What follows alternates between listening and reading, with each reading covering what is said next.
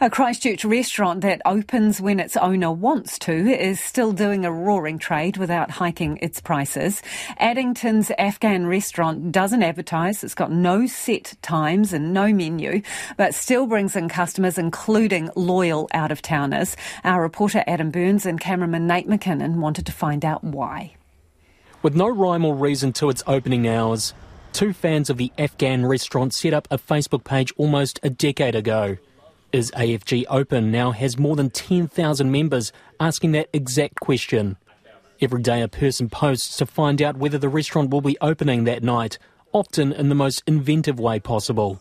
Hi, is Afghan open tonight? Will the people of Christchurch be so lucky as to experience the culinary masterclass of AFG on this fine winter's day? Basing our whole weekend round when we can feast on AFG delights. So spicy, so nice. So I ask, will you be open tonight?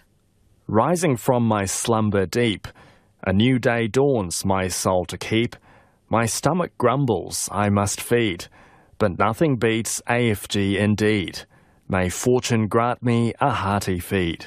While a no sir might irk patrons of other establishments, the AFG clientele accept their defeat with grace. RNZ asked to interview the Afghan restaurant owner known as Abdul, but he politely declined. The mysterious character Quad Bear, who answers customers on the Facebook page, was also camera shy.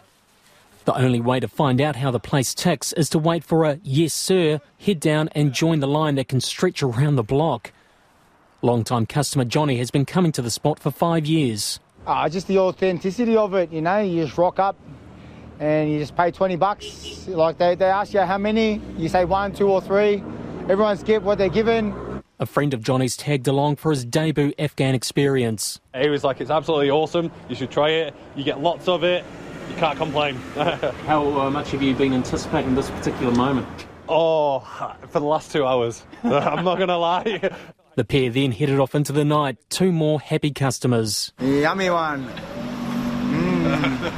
Oh boy. Another long-time customer says people are only too happy to wait. Unlike other establishments, the AFG's prices have not succumbed to the inflationary environment. The best thing of the food is that it remains $20. So chicken is going up, salad is going up. The food is, I think as far as I remember, it's like last 10 years it's been $20 per serve. Yeah. So that's another thing. And you can see, you know, the queue. After about a 30-minute wait, Nate and I had dinner sorted.